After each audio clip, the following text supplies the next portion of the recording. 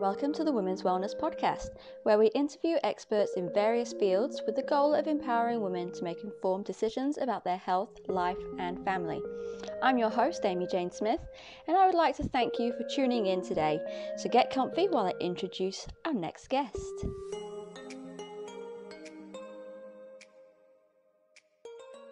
Hello, and welcome to the Women's Wellness Podcast. My name is Amy, and I am your host and guest today. So normally I do interview people, but this is going to be one of my pelvic floor chats that is just me and you.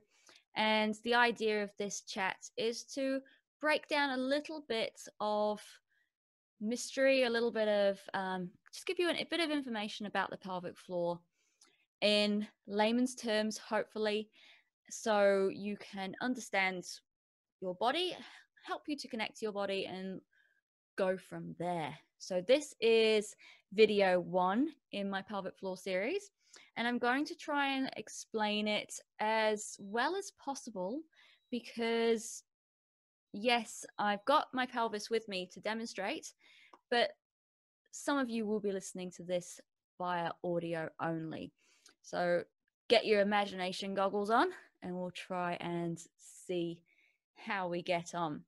So today's topic is a basic overview of what the pelvic floor is and what are the pelvic floor muscles. I'm not going to go too deep into it. As I said, it's just an overview.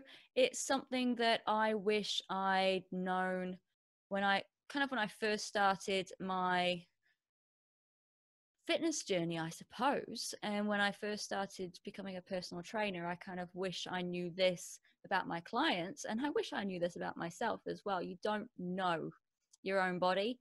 As a woman, I often felt like my body was just ganging up on me. So hopefully this will help just to get you in touch with your own body a little bit more. And I would love for you to subscribe to this. Please, whatever avenue you're listening to this or watching this on, please give me a review, give me a like, share it with people who you think might benefit, which is basically every woman in the world. So share away. Okay, so without further ado, what is the pelvic floor?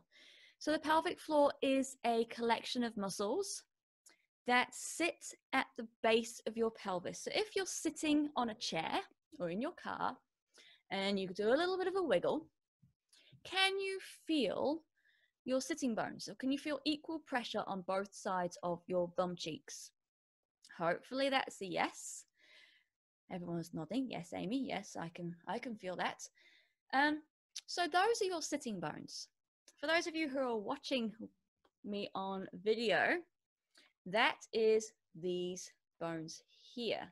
Apologies, it is reversed and I'm getting a bit confused with my orientation. So these are your sitting bones.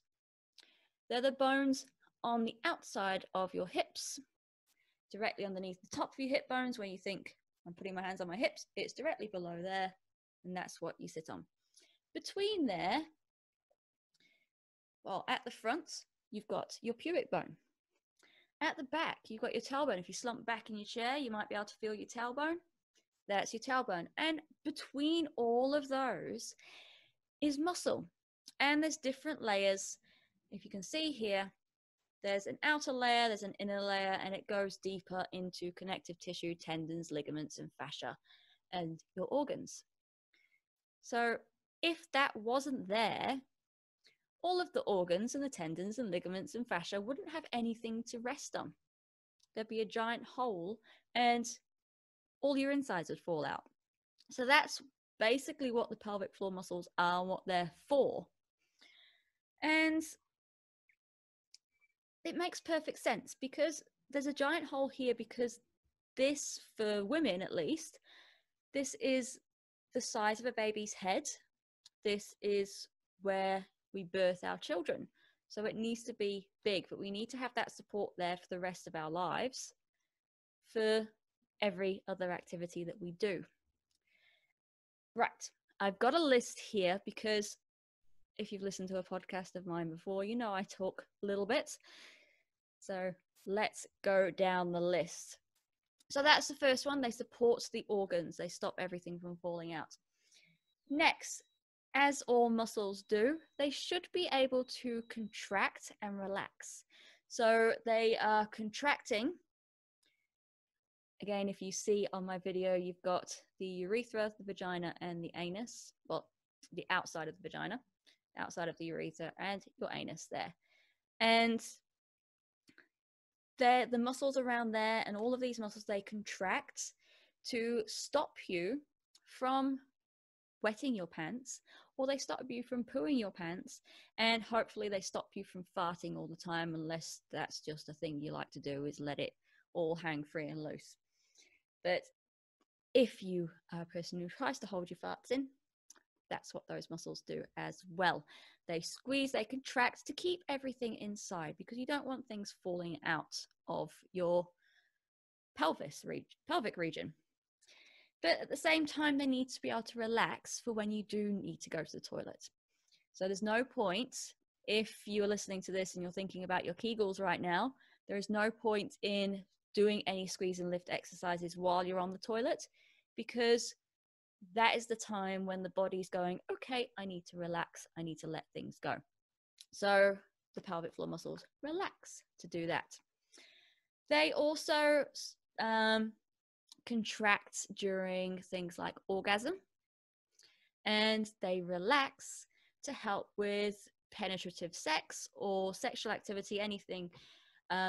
If you're inserting fingers or tampons or menstrual cups, or you're having a pelvic exam, the muscles, ideally, if we're not too stressed, will relax and allow us to have that performed. So the sexual activity or the pelvic examination. Obviously, there is a lot more into that if you deal with vaginismus or vulvodynia or any kind of pain and feel like things are clamping. That is a whole other podcast, so I will go into that at a later date. But in an ideal world, it should be able to relax to allow for those things to happen. And on the very far end of that, I touched on it before, if a sexual activity results in a pregnancy, the pelvic floor needs to relax, needs to open up. So here is the opening to the vagina. That needs, all of these muscles need to open up, and they get pushed by the baby's head as it travels down the vagina, and everything stretches. And so they need to be able to relax to be able to stretch to birth that baby. And so what are symptoms if things aren't right? So what happens if things go wrong? We'll start at the beginning. So the first one I mentioned was that the pelvic floor muscles support your internal organs.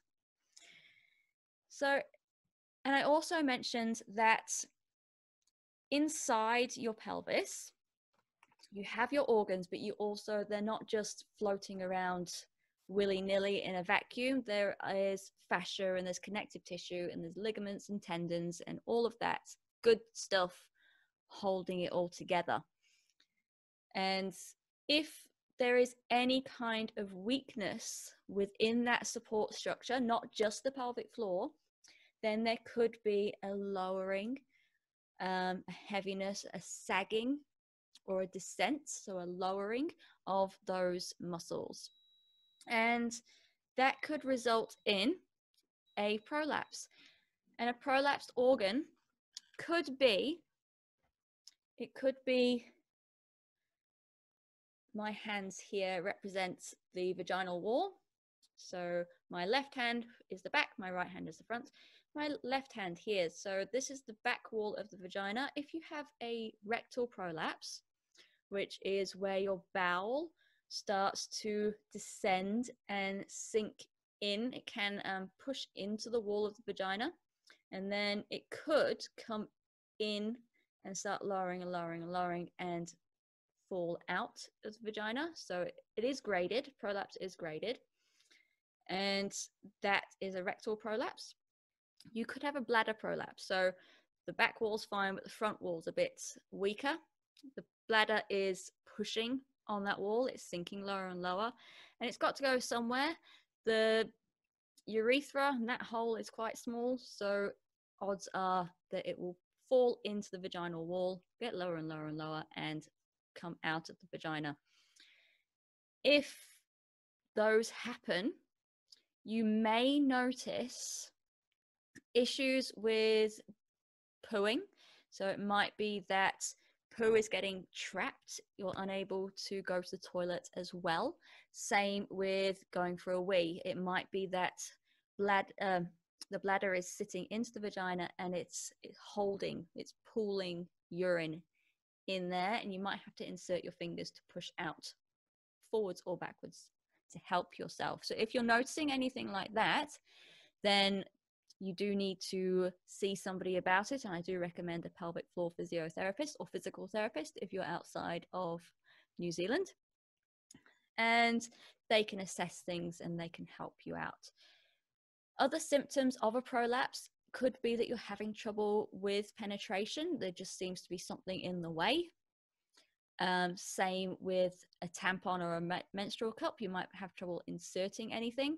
You might just pop your fingers in and feel that something's not sitting right. It's falling in. It's just not, you can't find your cervix, or your cervix could be lowering as well. There is a uterine prolapse where your womb descends, and things like that can happen after hysterectomies. Also, other symptoms of a prolapse could be a sensation of heaviness, dragging, or if you've got a noticeable bulge, you can see something poking out of your vagina if you do a self-exam, which I highly recommend. Self-exams are important. Then that isn't a normal thing, and that's something that should be checked out. Okay?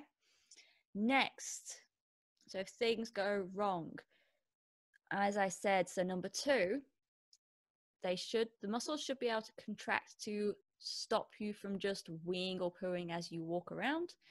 If you are weeing or pooing as you walk around, or when you cough or sneeze or jump or try and exercise, if you're doing any lifts and you're just farting to the hills, or you're peeing your pants trying to do a lift, or you're unable to hold on when you put the key in the door, for example, those are all signs of incontinence. That's a sign that the pelvic floor muscles aren't able to hold on.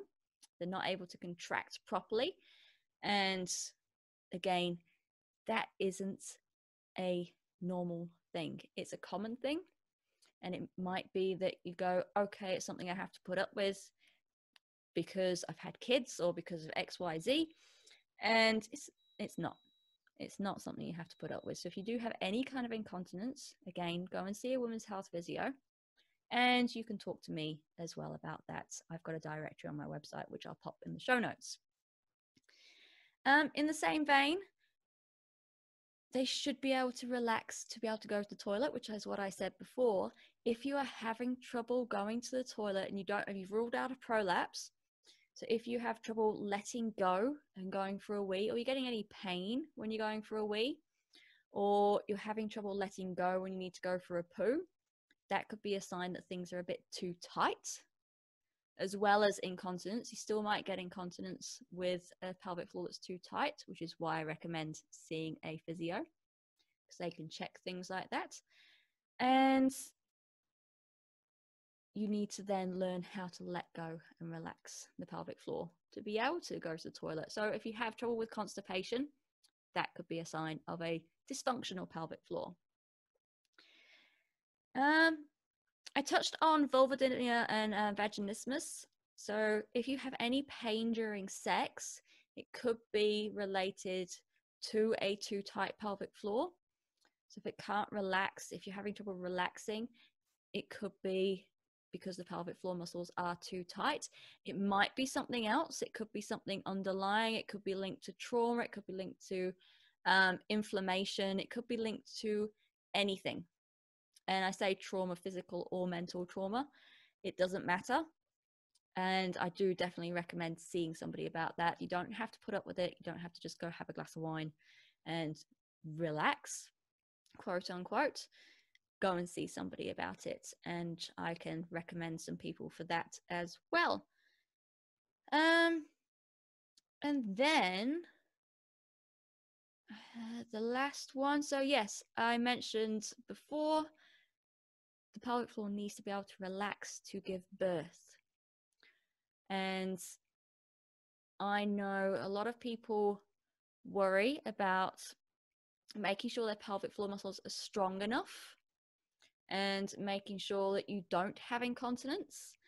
I mean, when you're pregnant, you're going to have a person, at least one person, pushing and punching your bladder, and you're probably going to need to go for a wee a bit more often, and you're going to think you want to be able to strengthen those pelvic floor muscles. But ideally, in an ideal world, your pelvic floor muscles need to be able to relax and contract.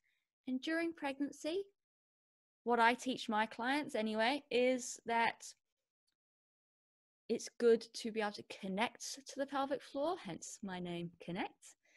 So connecting to the pelvic floor, getting the brain and body connected so you can feel it and you can feel that lift, but visualizing the relax as well, getting ready, going through movements and helping just prepare the channel for the baby to travel through.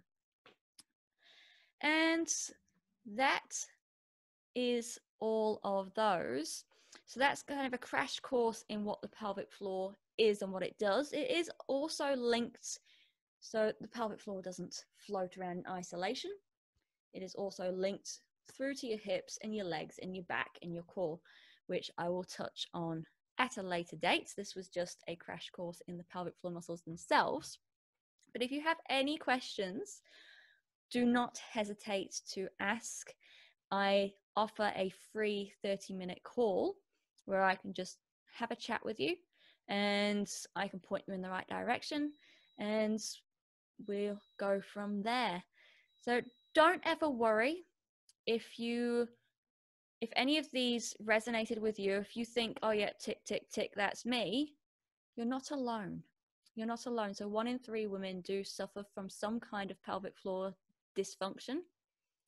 And there are people like me who can help you.